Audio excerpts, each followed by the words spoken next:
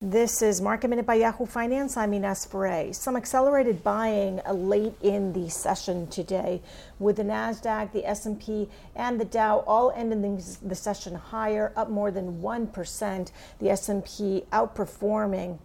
Looking at the sectors which were leading to the upside, materials and also technology. Communication services ended the week in red territory.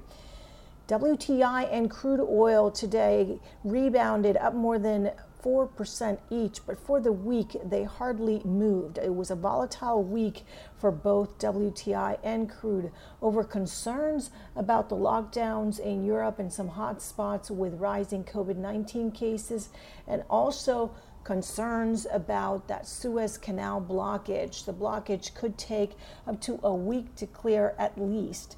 It could take some extended time. The U.S. Navy is reportedly heading out to help. For more Market Minute news, head to yahoofinance.com.